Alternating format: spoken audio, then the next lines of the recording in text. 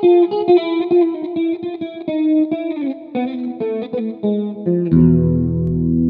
everyone, and welcome to episode 101 of the podcast Byzantium and Friends. I'm Anthony, your host. So, in July 1941, a German scientific expedition set out from the city of Thessaloniki to head to Mount Athos, which is the quasi-autonomous monastic federation in the north of Greece. And while there, they spent a lot of time documenting medieval antiquities, photographing manuscripts and liturgical vessels, and the life of the monks and the landscape of the beautiful mountain on which the monasteries are situated. This expedition was headed by Franz Dölger, who was professor of Byzantine Studies at Munich and one of the great Byzantinists of the 20th century.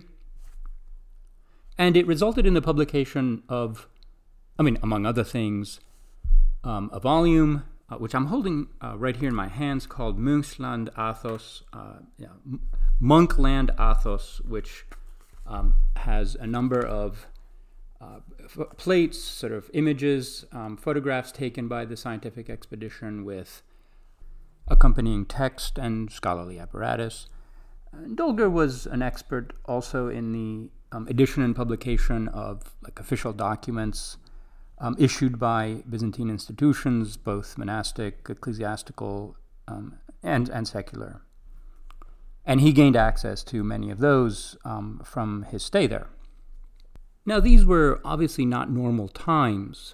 In 1941, Greece was under German military occupation, and Dölger had maneuvered himself within the institutional apparatus of the Nazi state to gain access to Athos and secure backing of both the bureaucracy and military forces in case they were needed. And this research was carried out under the conditions of pretty frank military occupation, which you can even see in some of the photos.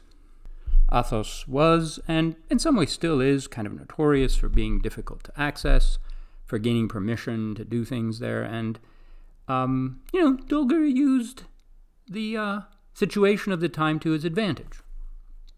The very last plate in the book is an icon of Chancellor Hitler, painted by the monks there, and clearly his choice to conclude the volume in that way as a kind of tribute to the national leader who was at the time believed to be taking Germany to a new imperial height. Now, Dölger was not himself a fervent Nazi. From what I've read of his works, first of all, he's a first-rate scholar in the sort of technical work that he did.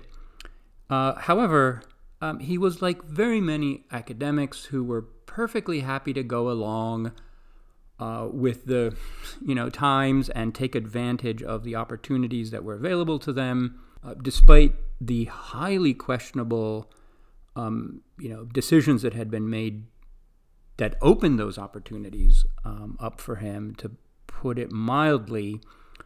And he was willing to signal his sort of indirect support for the regime that had benefited him. In some of his articles, for example, he opens with some grand proclamations about how certain great men periodically renew the vigor of Roman, kind of Italian and German, greatness, which is a very clear allusion to Mussolini and Hitler. That in an article that he wrote on the idea of Rome in Byzantine thought. Now, this kind of behavior, one wants to hope, would be condemned very quickly and powerfully today. These are, again, to put it mildly, not the parameters of ethical research. And yet, even after the war, Dölger remained a leading light in the field, institutionally powerful, well-connected, very respected. To my knowledge, now I haven't researched his biography very closely, but to my knowledge, no shadow was cast on his research or his integrity because of this. In fact, it's hardly ever mentioned in the field, which continued to talk about its great figures in very hagiographical terms until into the 21st century. It's really only now that we're beginning to reckon with the dark side of the history of our discipline. And if you want to read more about this, I will refer you to Veronica de la Dora's beautifully written book on imagining Mount Athos, but also a recent article by Panayotis Agapitos on Franz Dölger in the 2019 issue of Byzantinische Zeitschrift. So I'm going to pull out a couple of threads from that story that are relevant for the interview discussion that you're about to hear. First of all, it illustrates how more powerful countries, in the context of overt empire building, that is, military conquest of other countries, have advanced the scientific agenda of the professors and scholars at their research institutes.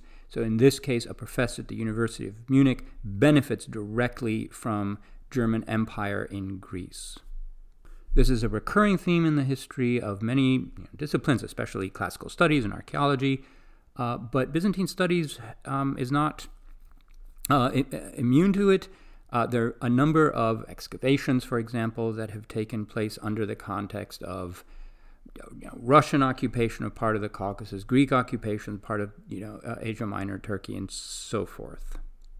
And the second theme that I will pull out is the degree to which, say, like people on the ground, in this case, let's take the monks on Mount Athos, who are subjected to certain conditions in order for a scientific discipline, in this case Byzantine Studies, to advance its research agenda. Now, the situation of the monks was fairly complex. Presumably those who painted the icon of Hitler were not entirely unsympathetic. There's some evidence that some of them saw him as a great champion and defender of Europe or Christendom against the Bolshevik threat, the Soviet Union, which they probably at the time regarded as a worse threat to their religion than the Nazis. Even though at the same time there were other monks who were hiding Allied operatives in Greece, in sometimes the very basements of the monasteries where German troops were supposed to be maintaining the Nazi order. Okay, it's a complex picture, but we see how a scientific discipline here creates, difficult facts for people on the ground. And if we want to think more broadly about how disciplines are implicated in historical facts of injustice and inequalities, we need think no further than the inequalities that characterize our own research institutions. Some have a lot more money than others, and that money often comes from fairly disreputable, historical origins. For example, the slave trade. Right? You might think, well, what does modern Byzantine studies have to do with the slave trade? Well, these pots of money are not entirely separate, and if you really follow the money, you will sometimes, again, go into some pretty dark places. So a number of fields have at this time begun to critically look at their histories and the kinds of entanglements with empire and colonialism that provided sometimes the funds or the impetus or the ideological framework in which they operated. And that is one of the major goals of the volume that we will be discussing today, which is a volume of papers edited by Benjamin Anderson, who is a professor of art history and classics at Cornell University, and Mirela Ivanova, former guest of the show, who's a lecturer in medieval history at the University of Sheffield in the UK. The volume is called Is Byzantine Studies a Colonialist Discipline? Toward a Critical Historiography. It's a slim, elegantly produced volume. The papers in it are fairly short. I've contributed one of them. So it's very easy to read, and they come from very different perspectives.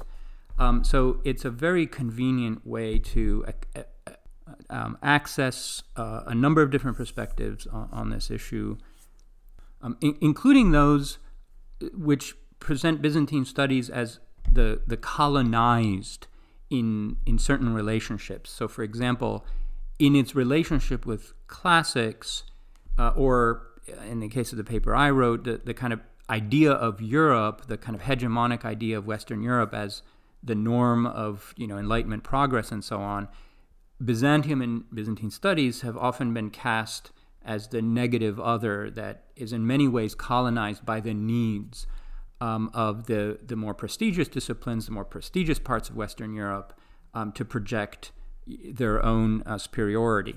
Anyway, like I said, there's a range of perspectives in the volume, and they're very stimulating, and it's really the first time that the discipline is trying to engage with these kinds of ideas. Like classics and other fields have been doing it for longer. As I said, for most of the 20th century, and even for our century, Byzantine studies has tended toward the more hagiographical way of looking at its great figures in the past and so forth. Anyway, we seem to be turning a page on that front at least. Anyway, I also strongly recommend that you read the introduction. I believe that it is available online as a kind of sampler. I just found it, a link to it from Ben's webpage at Cornell, and it'll give you a sense of the different kinds of ideas that are being discussed in the book. Okay, I've gone on long enough. Thanks to medievalist.net for reposting these episodes. Here is my conversation with Ben and Mirela. Okay, so it's wonderful to have both of you on the podcast. Ben, this is your first time on this podcast, I believe, right? That's correct. And Mirela, welcome back. Thanks for having us. So let's talk a little bit about the general goal of the book. And first of all, can you tell us what it means in general for an academic discipline to be colonialist? Ben, do you want to start with this?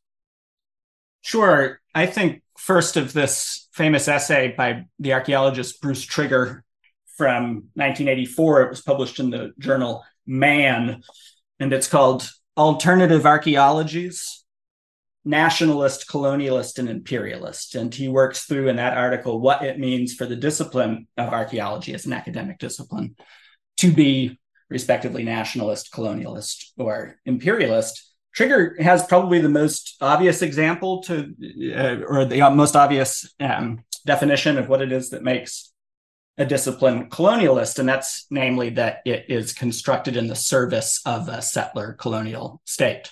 So his textbook example of colonialist archaeology is American archaeology, the way it was practiced by mostly settlers and descendants of settlers, studying the indigenous communities of the Americas up until the 70s or so, when this was largely an ideologically driven discourse that was constructed to paint the indigenous inhabitants of North America as primitive, as backwards. It's predicated on cultural evolutionism and is very much serving the ongoing colonization of that particular territory. So that would be one obvious example of a colonialist discipline. You could also think at one remove of academic initiatives that are funded by wealth that's been extracted by a settler colonial state, even if it's not directly serving the particular project. So in our volume, there's a really interesting essay by Nathaniel Aschenbrenner and Jake Ransohoff, which is about Hieronymus Wolff and the indirect mechanisms by which early Byzantine studies were funded by settler colonial states in the Americas, extractivist settler colonial states, the Spanish Habsburg rule in Latin America. That funds Byzantine studies, whereby already there, the connection between early Byzantine studies and settler colonialism in the Americas is a little bit more abstract. There's perhaps one level of remove. I think that also, Mirela and I have talked about this at various times. I think that there's also a much looser sense in which this term might be used today, especially in university discourse in the US, what would it mean for a discipline to be colonialist? And it might be largely metaphorical. So a discipline that takes as its common sense certain colonialist attitudes or value judgments that's predicated on hierarchies that we might call in a more abstract or metaphorical sense colonialist. I think in our volume, we largely avoid that third definition and attempt to establish where, when, and how Byzantine studies in the past or today could be considered colonialist in one of the first two senses of the term that we've just outlined. Okay. Mirela, you want to add something to that? Yeah, I mean, just to pick up this point that Ben made about the slightly more metaphorical use of colonialist. One of the debates that perhaps is kind of relevant to Byzantine studies and which I think sometimes slips into using this kind of slightly loose metaphorical colonialist is the idea that something like the word Byzantine for the East Roman Empire is like a colonialist name, that it was given by a set of normative judgments or values in the West in particular, which like idealized the Roman Empire and would distance themselves from the medieval Roman Empire, and so came up with this term which then normalized this otherness, and that this is so this is the sort of the slightly looser metaphorical use. But yeah, as Ben said, I think we tried as much as possible to think more in the other two ways about the ways in which our discipline has or has not kind of produced the cultural hegemonies of colonialist norms, rather than whether or not the Middle Ages, for example, is a colonialist term when it's used for medieval China or something like this. Right. Yeah, and within that spectrum that you outlined, I mean, I can think of a number of different variations. For example, just the sheer practice of classical archaeology in many of the classical lands. I mean, as someone who grew up in Greece, it's easy to experience the foreign schools sometimes as coming in and having these attitudes. Like there's no de facto legal colonial situation here. Quite the contrary, the laws have been rewritten to favor the host countries in most instances, but the attitudes are incredible. Just the way they treat local labor forces, and like, this is our history that we're excavating in your country, right? This sort of thing. And it's kind of replicated fractally within the discipline in the sense that Byzantine remains are treated by classical archaeologists as a kind of lesser thing to be gotten through rather than as a goal of research. So anyway, there are a lot of variations on this theme, and I think a lot of them come out in the volume. Can I ask, how did your collaboration start? Like, how did you two come together and decide to produce a book like this? Mirela, you want to start with that? Yeah, sure. I mean, it was sort of the summer of 2020 is kind of key here, and there were two events, I think, which kind of by accident occasioned our collaboration.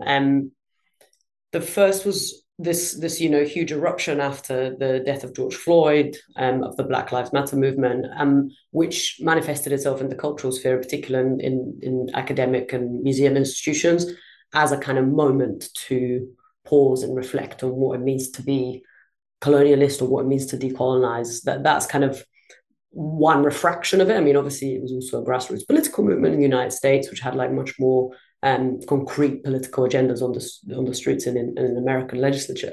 But I think globally, what it became is this moment of reflection for cultural institutions, and a moment to kind of pause and think, okay, what's my duty as a kind of global political citizen, and what is my discipline kind of or institution sitting on? Where has it come from? Where has its wealth come from? And then what are we doing with that wealth? And so that was the kind of principal thing in a way which united us. Ben at the time was the president of the Byzantine Association of North Americanists, and they issued a kind of call to think about decolonization. But in the interesting way that like American events tend to become the global chronology of things. I was part of a network in Oxford, which had the previous year already had an event about whether like colonialism and imperialism in Byzantine studies, and whether the Byzantine Empire could be colonial or colonialist. And so I sort of reached out and I said, well, we've started doing this work. And that led to a webinar, but by the time we had the webinar, this other sort of event had happened, and Ben had issued this call through the Byzantine Association of North Americanists saying, is Byzantine studies a colonialist discipline? Like, let's open a conversation, and had quite muted response. I mean, there was some sympathy and people were interested in the question, but on balance, I think people were quite skeptical of the idea that Byzantine studies was political in the same way that like Black Lives Matter was kind of occasioning. And that hesitancy that kind of marked this one particular moment of reflection was quickly lost when the Turkish state announced that it would convert the Hagia Sophia into a mosque, and which funnily enough happened sort of within a week of the death of George Floyd. So two unrelated but simultaneous events. And so suddenly our discipline became extraordinarily political. Everyone had a letter to write to the president of Turkey, and national committees of Byzantine studies, which had basically laid politically dormant for decades and done nothing but organize conferences, were suddenly issuing open calls and public political statements to their president and others. So it seemed like a good moment for us to pause and think, okay, well, why is it that we have a discipline which doesn't respond to a call to decolonize on the back of kind of racialized violence in the United States, but which kind of calls for a greater consideration of our practices, but does respond to an action by a nation state to change to sort of transfer a historical monument, and what does that say about our discipline? So we thought that was a good kind of moment to reflect on these on what Byzantine studies stands for, I guess, and what it is that we're trying to achieve through it. I don't know if Ben, do you have anything to add?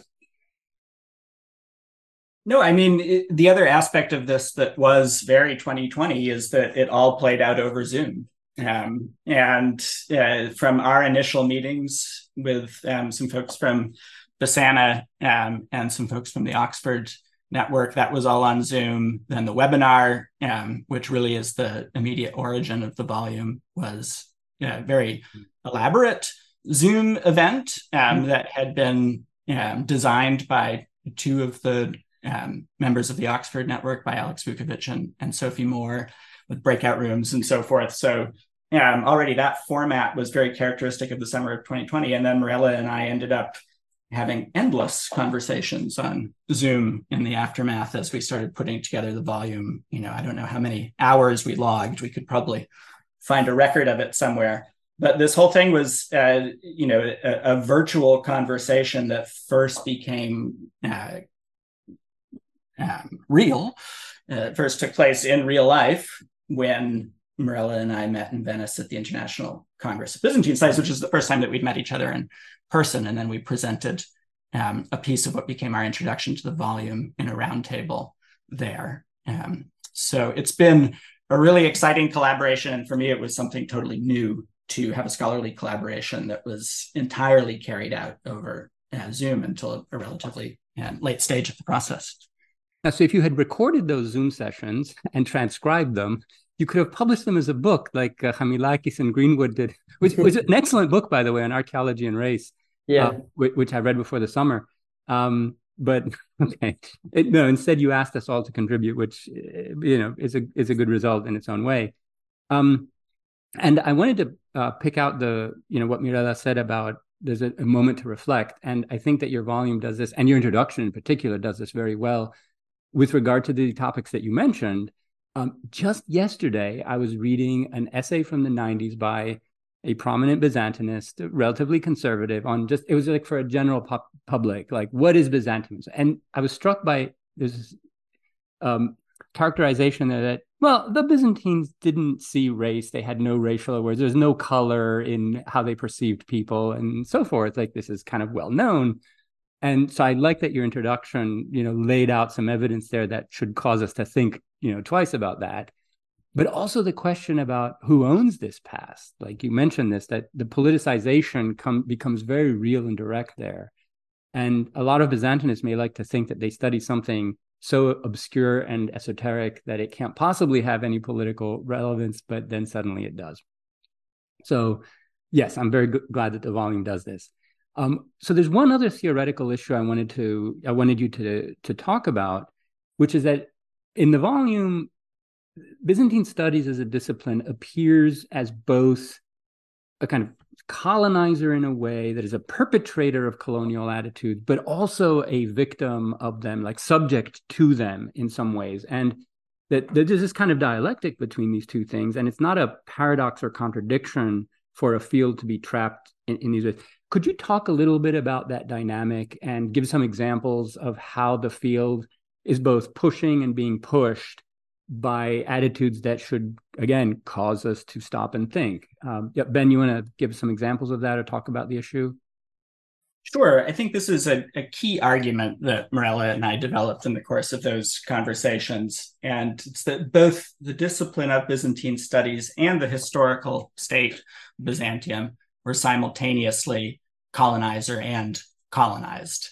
And for us, this is pretty distinctive. We could probably try and think of some other examples of states and fields that are devoted to their study that are similarly ambivalent, but I think Byzantine studies is a particularly robust example of this ambivalence. Most disciplines would probably fall more on one or more on the other side, in the same way that most states would probably fall more on one, more on the other side. So in terms of the state, it's a relatively obvious argument. There's times like in the 6th century when Justinian is sending out armies to conquer North Africa, when the Roman state is functioning in a robustly colonialist fashion. There's also times, like especially after 1204, when the Roman state and its elites are directly colonized by Frankish powers. This, in Crete, this goes into the 16th century with the Venetian colonization of Crete. So that's the state as both colonizer and colonized. The discipline as both colonizer and colonized is similarly ambivalent, and I think it is tied, although not in a neat way, to that earlier ambivalence of the state. Byzantine studies is often called on to generate a kind of anti-Muslim narrative within histories of Europe.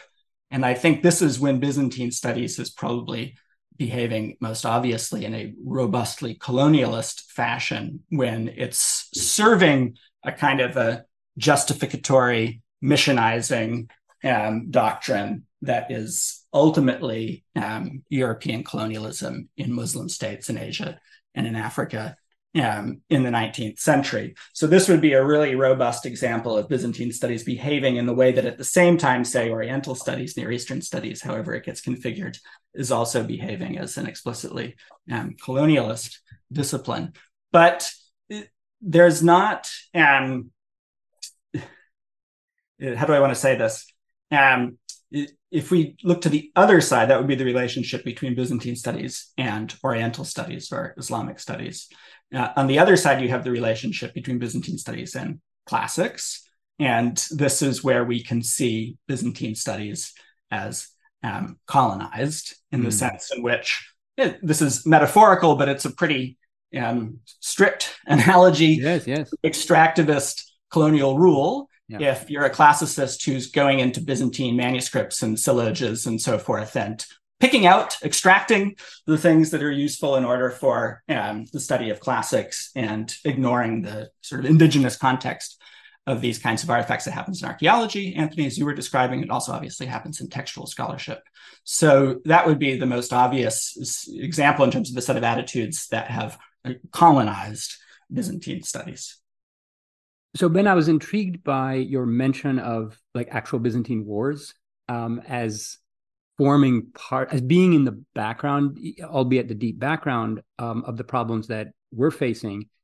And we have to remember that at times, what we call Byzantium was an empire or acted like one, insofar as its authorities maintained, relations of inequality and subjugation between the ruling either elites or the metropole and various conquered populations along either ethnic lines or linguistic or sometimes religious. Is that a kind of matrix that produces in the long run sort of colonialist relations within our discipline? Like, is there a long arm of Byzantine imperialism that we reproduce? Because in many fields, especially those that deal with more recent empires, that's very clear to see. Like the ideology and the discourse of the modern empire is just replicated in scholarship, often just verbatim. Are we facing those kinds of issues? Yeah, I think this is a really important question, actually. And we've got a couple of different ways of tackling it in the book. One way of tackling it, an essay by Nick Matheu in the volume, makes this point that one of the consequences of Byzantine studies is actually a really strange discipline because it exists so long as a state exists. Like we are a state-based discipline. We're not like historians of Anatolia. We're not like historians of like, the British Isles from this period to this period. We're historians of one empire so long as it exists. And the consequence of this, at least in Nick Matheu's words, is that it's produced a common sense in the scholarship that's methodologically imperialist. We are, or well, scholars are, one is, in general, aligned with the empire, sympathetic to its existence, and often more justified in the pursuit of their scholarship if the empire is more successful, and less justified in the pursuit of their scholarship if the empire is a rump state and insignificant. The more significant the empire, obviously, the more valuable our work. And so it produces this relationship where we celebrate the survival of this empire, which, as you say, created and fostered relations of subjugation. And we often, you see in these slightly more traditional military histories or diplomatic histories, we celebrate policies that were successful in, say, preserving the eastern frontier, even if those policies meant things like, moving 15,000 Armenians to the Balkans. An experience, a sort of a lived experience of deportation, of making kind of refugees, which must have been horrific for all those involved, becomes a laudatory like imperial policy to protect the border. And so, Nick says there's been this slippage of empathy in a lot of the scholarship about the Byzantine Empire in particular, where we've come to associate ourselves with the Byzantine state. And I think that's made additionally difficult by the fact that a lot of our sources, a lot of our sources are for the Byzantine Empire are produced at court and are written from that worldview, right? And so it's easy to slip into identifying with them in a way. So I think that's one of the kind of long arms, and definitely, and I think that's it at its most abstract. I think in more concrete ways, it's manifested itself in marginalization of the study of these border peoples, Armenians, Slavs, on the sort of east and west, and then relatedly the sort of downgrading of their histories to national histories and Byzantine studies to a kind of a significant imperial history. So you have the marginalization or kind of parochialization of these academic schools who are seen as kind of less significant border peoples, nationalist historiographies, from the perspective of the empire, this kind of starting point being Constantinople. And so I think that's a sort of, I guess, a long arm that you have to critically examine if you have a discipline that is based on the existence of an imperial state. And I think maybe, again, we're at different stages of our self-critique. I think the sort of ancient Roman Empire, this has been kind of challenged a lot more proactively, and it's been kind of thought about a bit more than with the Byzantine Empire. But I think in part that's because Byzantine scholars are so often like defending their place at the table that they might slip into sort of celebrating how important and therefore gigantic the empire was to make a case for their presence. Yeah. So sort of slipping into that celebration. Yeah, there might be some more resistance to that kind of analysis or critique on the Byzantine side because it's both its religion and as a state entity, it more closely related to modern ones that have a vested interest, unlike the Roman Empire, which, okay, but we'll get to that a little bit later. I think it's, again, like a fractal relationship. In other words, the kind of subordinate status that Byzantine studies has in relation to classics or the study of the ancient Roman Empire, where it's kind of lesser and often absent or marginalized, is reproduced fractally within Byzantine studies between the center, a kind of, Roman Greek Orthodox elite perspective, and the peripheries, which are often treated as auxiliary and supplementary and sometimes, ignored and so forth. So there is a sense in which we have these hierarchies of value, investment, and expertise in the field. And I for one, would like the kind of stranglehold that Greek philology exercises on the field to really be loosened so that other languages can be brought into the discussion. In the sense that, Byzantine is a made-up term, but Byzantine literature simply cannot mean Greek medieval literature. That can't continue to hold. But anyway, there's different podcasts about that. So the flip side of this is that the Western scholarship on Byzantium has constructed a Byzantium that's very suitable to European ideological needs, and has kind of made the Byzantium that it wants, and has made it kind of subordinate to Western narratives and a kind of Western order of things. And I particularly like the phrase, which I got double underlined in your introduction, which was your call to combat the fictionalization of Byzantium as an extra historical entity. Could you give some examples of how this plays out in practice? Ben, you want to start? Sure. That phrase is something that we came up with in dialogue with Geraldine Heng's work. Geraldine Heng is a scholar of medieval English literature, who wrote a book called The Invention of Race in the Middle Ages, in which she calls for an end to the abstraction of medieval violence as not being significant because it happens in some sort of a fantasy space.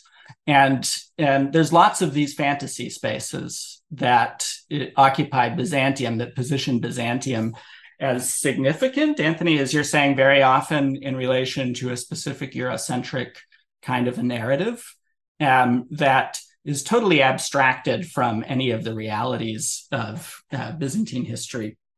A really good example of this would be, I think, French absolutist investment, ideological investment in Byzantine ceremonial, more generally in Byzantine government as being a model for a strong Christian theocratic state. That also the Prussian monarchy in the 19th century turns to Byzantium and constructs Byzantium as a model for an absolutist monarchy in the present day. Those are both fictionalizations of Byzantium that pull it out of its historical realities and make it into a resource for a contemporary political agenda. And I think you see this also. Adam Goldwyn, who's a Byzantinist scholar of literature, has written some really interesting work about the way that Byzantium figures in the sort of paranoid historical imaginary of men's rights activists or of white supremacists on online platforms today. That again, there's this notion of Byzantium as being this kind of fantasy space, this essentially theocratic absolutist state. It's a very similar construction actually to the one that you find in French imperial thought in the 17th century or in Prussian imperial thought in the 19th century. So I think that's the most persistent example of this fictionalization, is the construction of Byzantium as the theocracy, strong absolutist state, anti-Muslim, in fact, Europe's bulwark against the Islamic world. That has a very long history as a figure of thought in the West, and it has very little to do with the realities of Byzantine history as we know them as scholars of Byzantine history. Yeah, Mirela, something you want to add? Yeah, and I think one of the key, because Byzantium is kind of can be fictionalized to many different ends. One of the ways in which this fictionalization, I think, manifests in particular when trying to other Byzantium. So what you touched on, Anthony, here, this kind of Western European sort of encoded biases of sort of what is normal, what civilization is, what progress in the sort of history of civilization looks like. And there's been a really interesting fictionalization of the sort of Byzantine church and state, the relationship between church and state in Byzantium, as the West in particular kind of starts, especially in the late 19th century, to see the birth of Western Europe as the kind of separation of church and state, and become obsessed with the sort of scholastics of the sort of 13th century who theorize regicide against a tyrant, or says, the separation of why the church can't do this, and etc. And you have this separation of these systems. Byzantium becomes the opposite, becomes this alternative universe where this didn't happen. And this in turn explains why it fell to the Ottomans, Islam, another religion that doesn't separate church and state, and why it never, went through the Renaissance, or why it is the kind of Eastern Europe is still so backwards. So this kind of fictionalization is oftentimes is kind of totally creative, but sometimes it's that kind of Levi Straussian opposite. It's just whatever the antithesis of the thing that we're looking for in Western norms. Yeah, one question that I ask myself that kind of ties a lot of these things together is whenever I come across an image of Byzantium that I'm beginning to suspect is a little fictionalized, and is there behind it the question, what have you done for us? Right?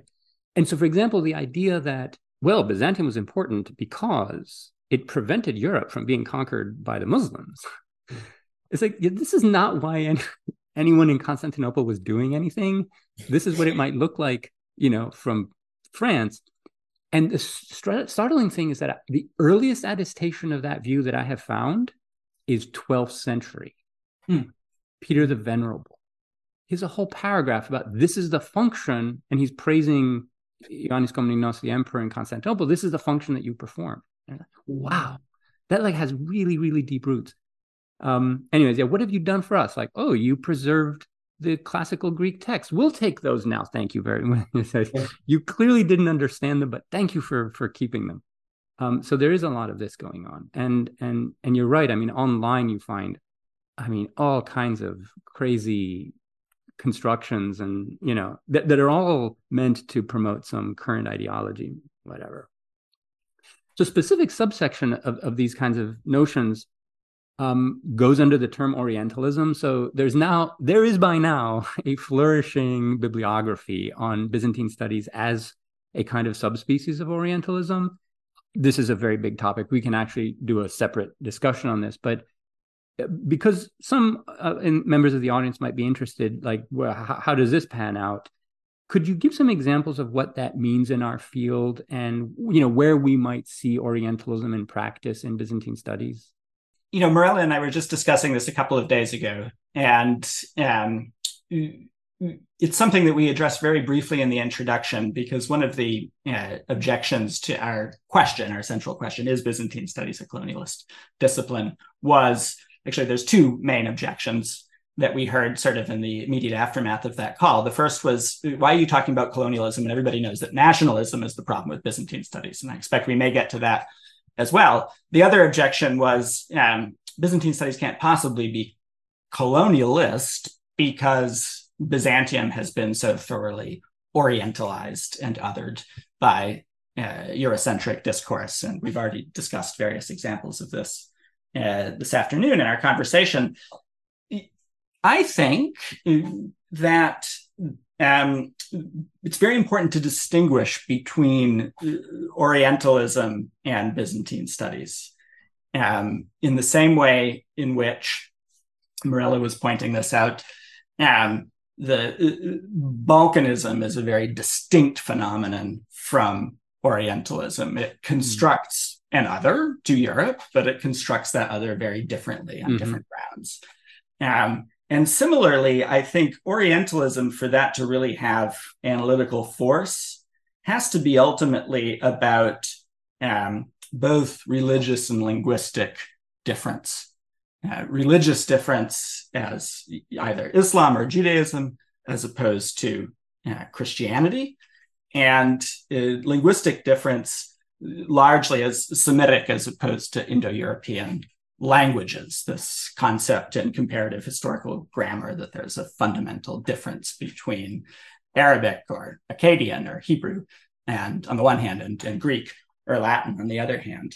And so those constructions of difference are much more stark when applied to Islamic studies or Semitic philology than they are when applied to Byzantine studies. Byzantium is closer because Byzantium is Christian, although not exactly the right kind of Christian, nevertheless Christian.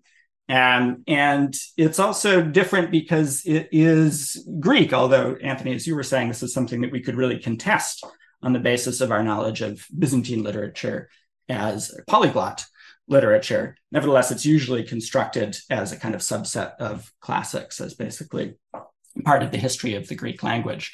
So there are certainly moments there's famous examples that all Byzantinists know of plays. So this play by Victorien Sardou from the early 20th century about Theodora that takes a lot of Orientalist tropes that had been highly developed by that point in European culture and applies them to Byzantium. And we see this especially in the area of gender and the way that Byzantine gender is represented in modern European cultural production.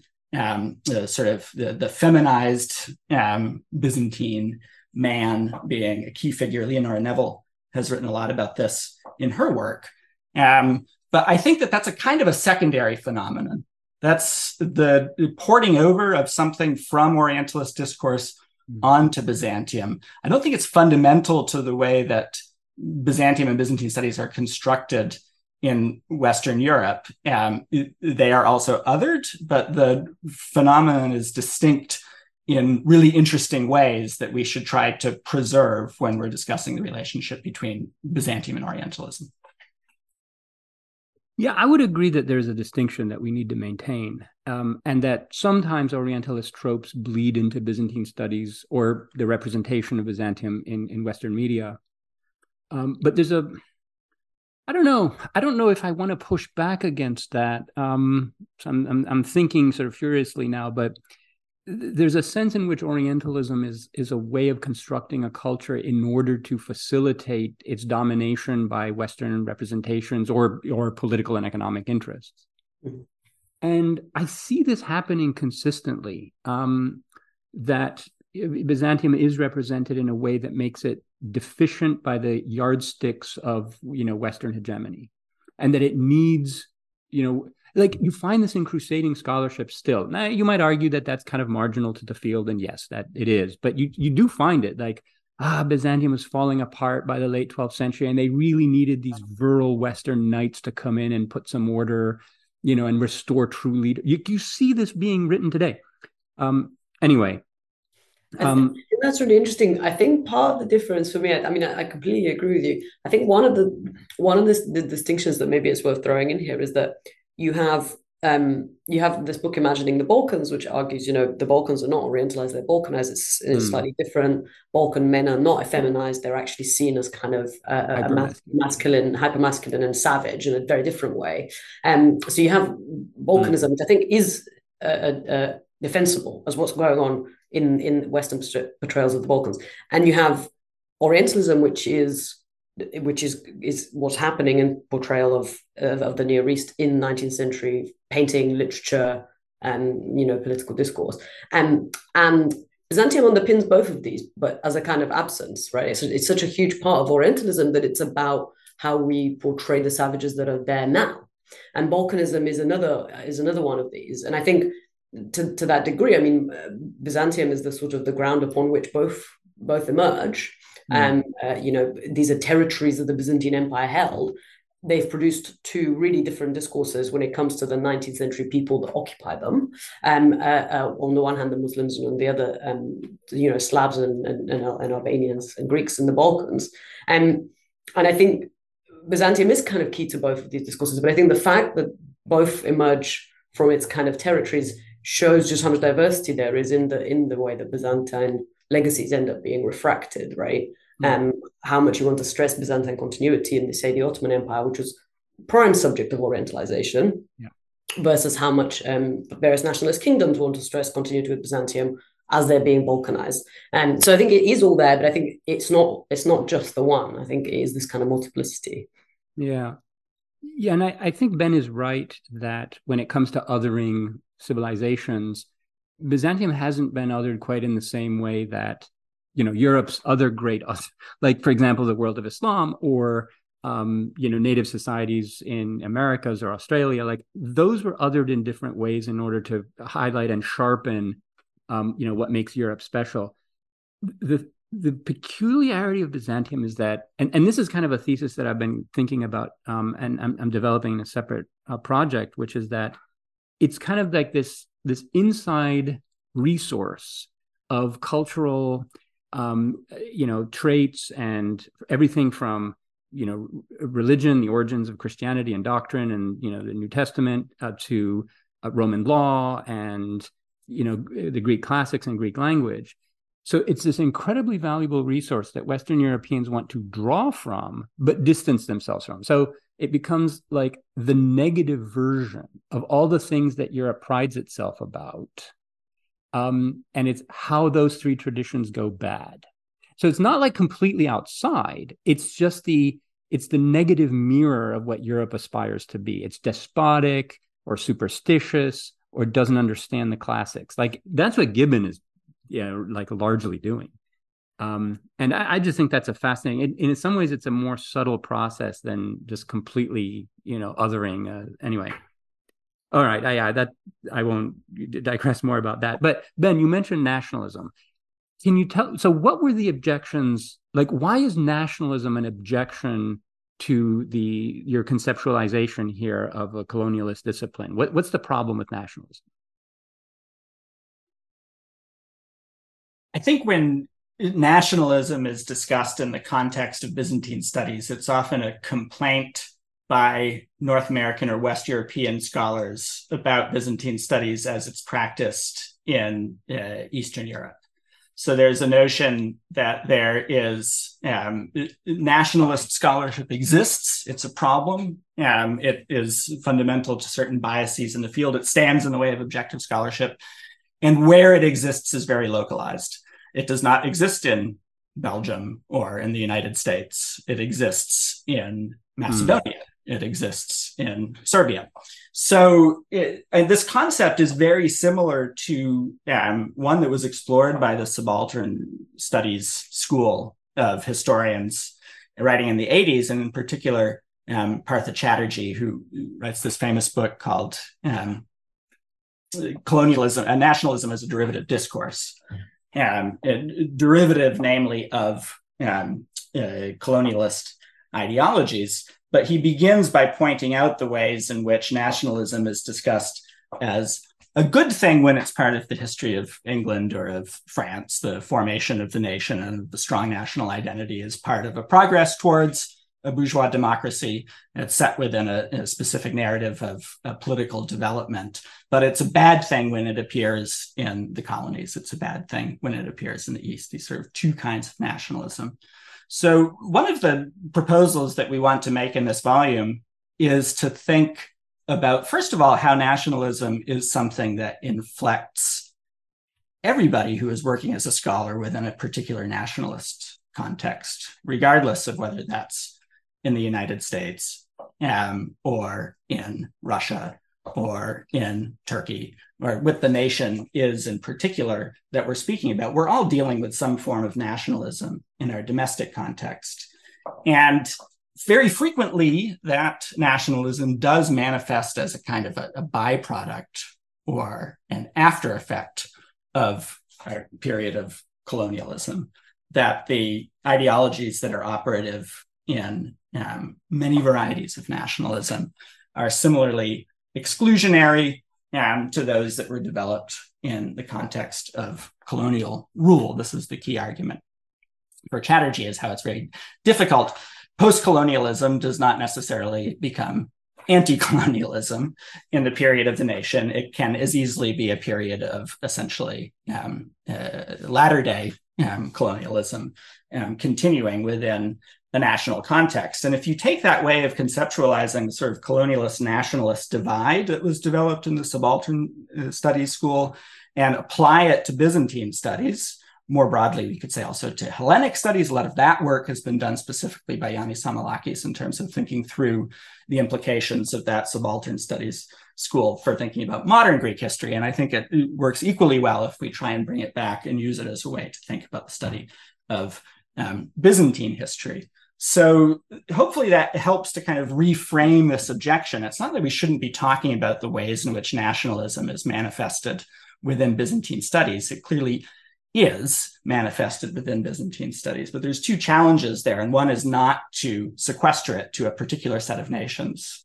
There are basically subjective nations that are doing bad nationalist scholarship and objective nations that are doing non-nationalist scholarship. But it also should challenge us to think, and this is one of the key challenges and provocations that Mirela's Oxford network made in the summer of 2020, to think about ways of conceiving Byzantine studies that are not explicitly based on nations.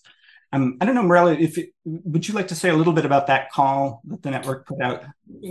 So in the midst of this, the Hagia Sophia fiasco, when a series of open letters came sort of flying out from various national committees, one of the things that really struck us is just how limiting the way in which Byzantine studies is organized internationally is, which is that we have an International Association of Byzantine Studies, which has national member states, and they have national committees. And these committees are, and we try to sort of inquire into how these committees are formed and what the practices of electing these committees are, and it's completely transparent. So you have a very small committee in one country that is self-appointed and impossible to enter. You have other committees that are democratically elected, and have compulsory younger members and have various whatever. Yeah. And so you have this inequality, and you also have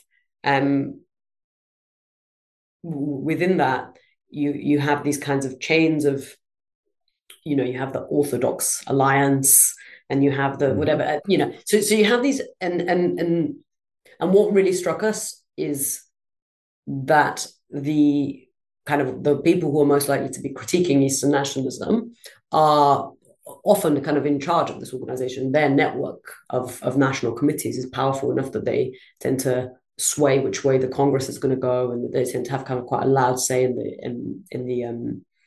the organization. And one of the things that we became interested in is, well, if we do want to critique nationalism, if that's what we really want to do, then why do we denationalize the Byzantine Association? Can't we just have individual membership, open, Congress meetings, and so on and so forth? And as you can imagine, this encountered some resistance. I mean, there was a lot of, and the resistance that was given to us there was a lot of goodwill. We had a few meetings and a lot of interest, but basically they said, well, you can't make the national committees do anything. And I thought that was a sort of brilliant conclusion to this journey, that it's like, oh, actually nationalism is a problem, but it's a problem everywhere. You can't make any of them do anything. And you certainly can't make a nation give up its autonomous voting right as a nation. And so I thought that was a kind of like an interesting case study in how far this seeps in, where even the sort of more liberal anti-nationalist committees are like, well, we can't lose our vote as a national committee. But I think, again, it's a nice example of it's an interesting playing field, right? Because you have the Albanian National Committee, which is, say, very small, but Albania oversees a lot of Byzantine remains, right? Really important Byzantine cities. And we will never have a congress or a conference or whatever in Albania. Meanwhile, the next congress will be in Vienna, which has no Byzantine remains. And so is there a way forward that is about collaborating? Why can't the Vienna, decolonization as a kind of, not a metaphor, why can't Vienna organize a conference in duress, right? There is a way, there's a sort of way beyond the nation here, but it's not permitted by the infrastructure that's in place. And that's not Eastern infrastructure, is it? That was very well put. And I just have to say for the record that I have never been motivated to get involved in any of these national committees. I never, from the very beginning, understood why the field is organized this way. It made no sense. I have from the beginning understood modern national identities and ideologies to be kind of antagonistic to the purpose of scholarship and the way I wanted to practice scholarship. And nevertheless, our institutions are nationally defined. A lot of the research institutes and so the funding and so forth are all linked to national government priorities. And there are these incredible mismatches. Exactly as you said, you have countries with a lot of resources like the United States and powerful universities and large committees, but have operating in a country that has, I think, zero investment in Byzantium.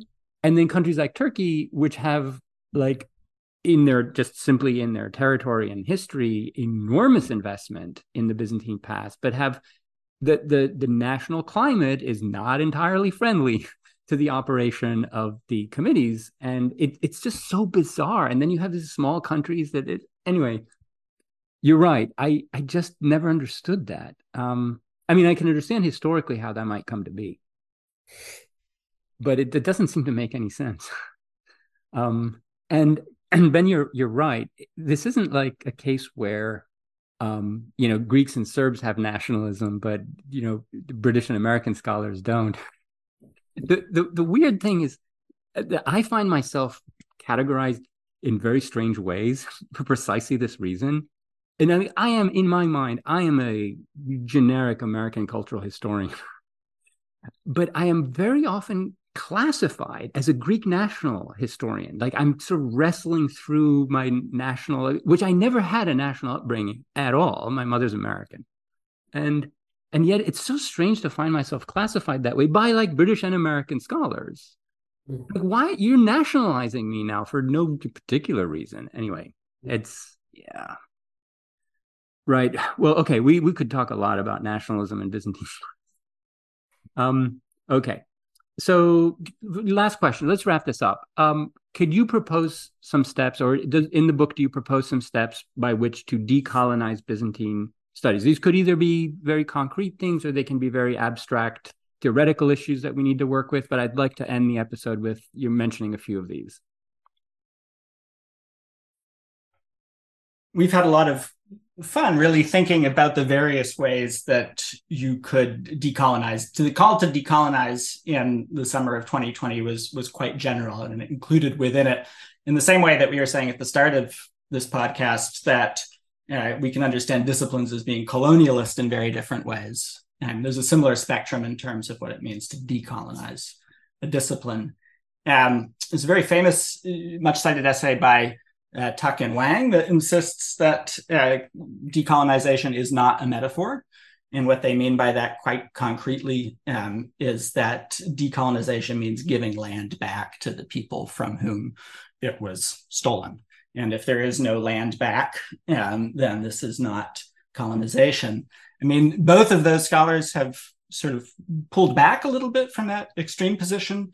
In more recent interviews, they've both acknowledged the real importance of colonialism at the cultural level and not just at the level of land ownership. But nevertheless, it is interesting to think what a land back claim would look like in terms of Byzantine studies. Concretely, that's going to be very different depending on where you sit. That kind of indigenous critique of settler colonialism is necessarily place-based, right?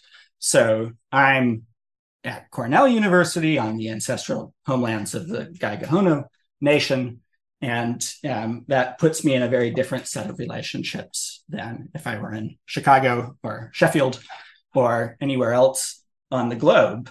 There aren't a lot of Byzantine studies institutions in the United States that own land, right? But the obvious target here would be Dumbarton Oaks. So a full non-metaphorical decolonization of Byzantine studies in the United States might mean Dumbarton Oaks giving back land in Georgetown to those indigenous nations from whom it was taken in the process of the colonization of the Americas. But we can also, imagine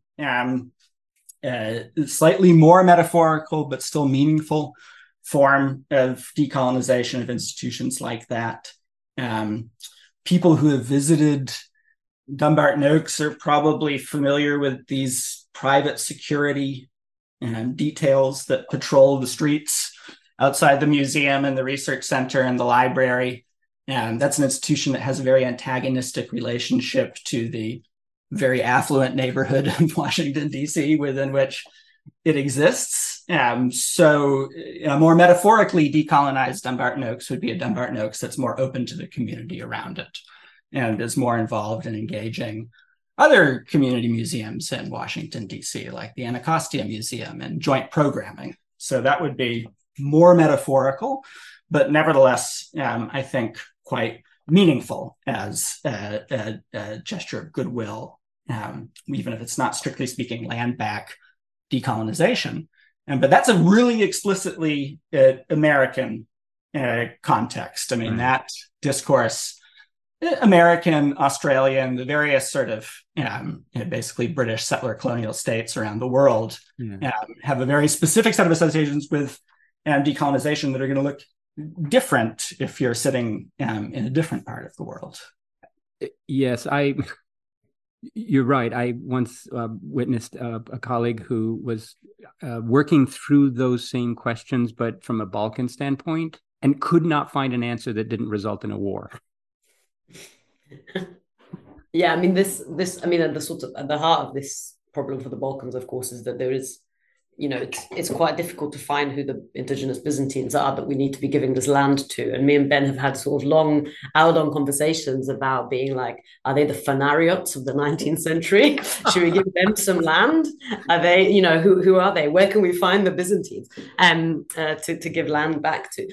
But obviously the question sort of manifests itself really differently once you take it over. And I think when we look at Europe, another very productive way to think about resources is kind of what I was talking about earlier. I mean, you have this huge, something that you touched upon as well at the start of the podcast, Anthony.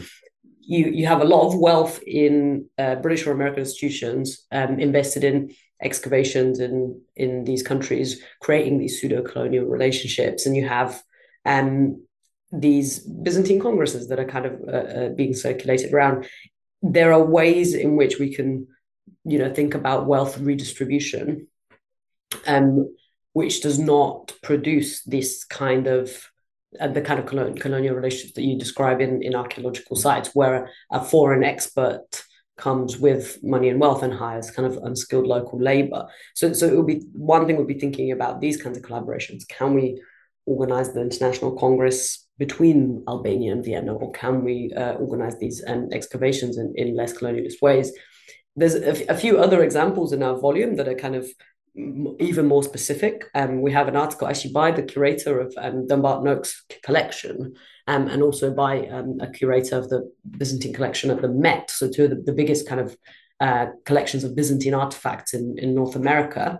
And both of them talk about what it means to tell a story about Byzantium that isn't Hellenocentric and Orthodox-centric.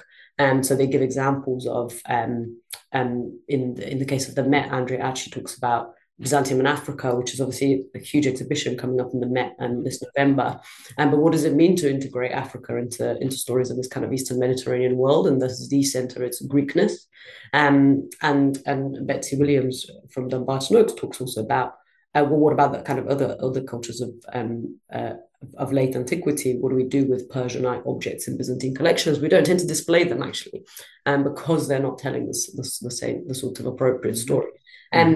So there's ways in which we can, again, slightly more metaphorically, look upon the kind of the institutions that are the custodians of this heritage and think about the story that's being told. And then so that's institutional. We've got kind of global, wealth redistribution. We've got institutional narratives, and then individually, there's a few examples from the volume. One by Matthew Kinloch, which is to think about our citation practices. I mean, one of the main ways in which kind of scholarly norms are reproduced in ways that are unthinking is that we are all trained with the sort of the generation above, and then when we write our books, we do our bits of original scholarship, and when it gets to the bit where you sort of write the framing or the big picture or what's going on broadly in the century, you quickly slip into referencing familiar textbooks, and what that tends to reproduce is an overwhelmingly sort of white and interconnected world of old men, basically, and thinking kind of proactively about why is it that we cite who we cite, and this one particular distinction, which actually comes from classics, and in internal and external citation. Do we only cite within our discipline, or do you cite people who are outside of our discipline? And these are kind of practices which reproduce these norms, these hegemonic norms that can be kind of critiqued in our own day-to-day work, right? So that would be a sort of more individual example. But the final thing I'd say is Hugh Jeffrey has a brilliant essay about how we teach Byzantine archaeology in particular. And this kind of is the big point about volume really, that we think the first step to decolonizing any discipline is writing a critical historiography of it. Where does your discipline come from, and what are its problems? What are its prejudices? Where did its money come from? And we've not tended to do this kind of scholarship in Byzantine studies. A lot of the summaries of Byzantine history tend to be, oh, and then this person developed social history, and then this person who's a student went on to do this thing. So if we take a step back and we do a structural, critical history, and it's the same. And Hugh Jeffrey's example is about archaeology. You can't study Byzantine archaeology without studying the 20th century.